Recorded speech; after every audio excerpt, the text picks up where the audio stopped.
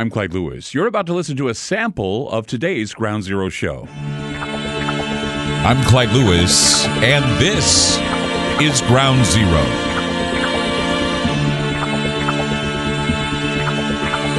The numbers to call tonight, 503-225-0860. That's 503-225-0860. We're happy to be here, coast to coast.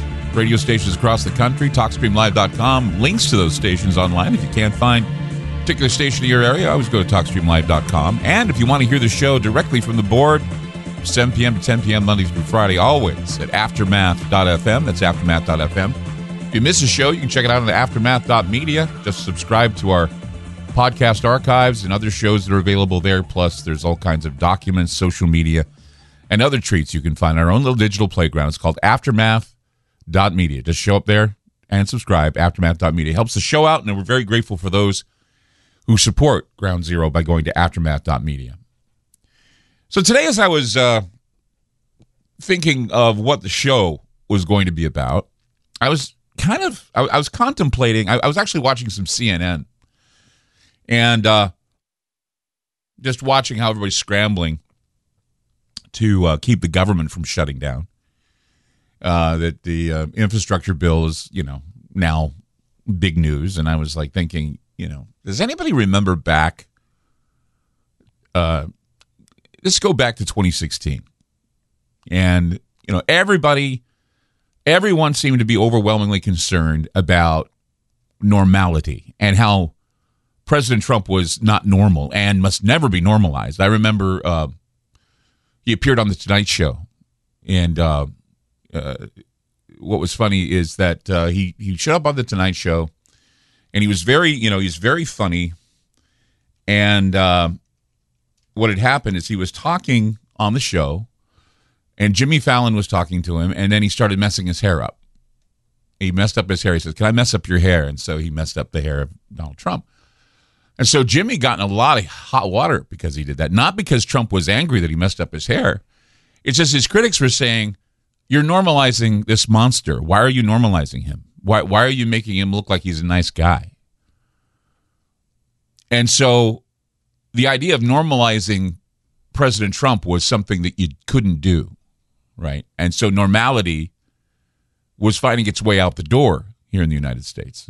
Treating people with disrespect, whether it be from Donald Trump or to Donald Trump, was something that was, happening in this country.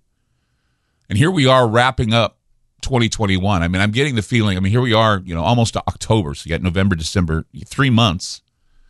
And we're wrapping up 2021. And we're now feeling that no matter who we choose to lead us, there will not be any form of normality. No normality at all. We were told not to give President Trump normality, and now we have President Biden, and there's no normality. This is it. This is what we've chosen.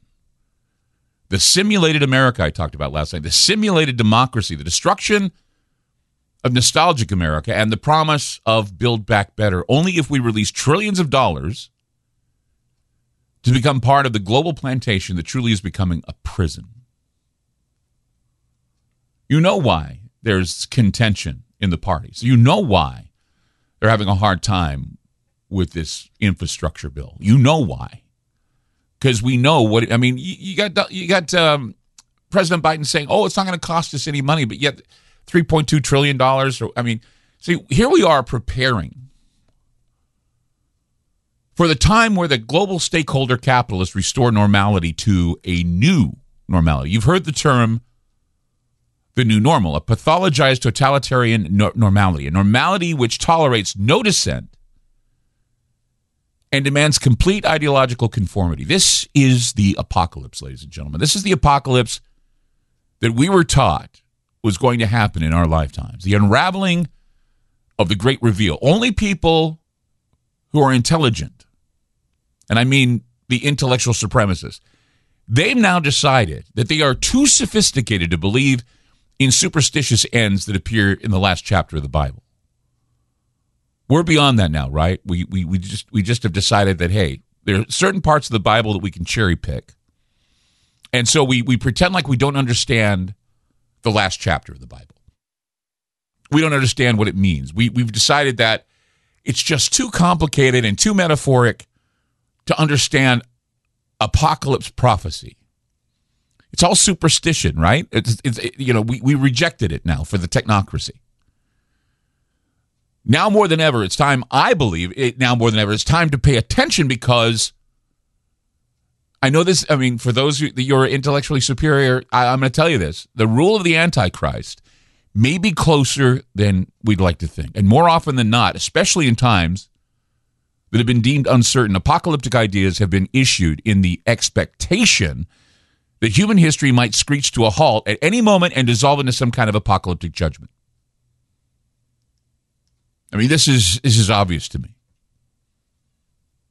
Protestant Christians have been especially susceptible to these ideas, these schemes, especially the more conservative Protestants known as evangelicals, because of their inclination to interpret the Bible literally. And I've gotten a lot of literalists who listen to this program, and I tell them, I say, okay, well, if you want to be literal, fine, but don't criticize me if I want to think outside the box and understand thoroughly what is happening and listen in open-mindedness to what is happening in the apocalypse. A lot of people tend to focus on the book of Revelation, and they look at the book of Daniel in the Hebrew Bible.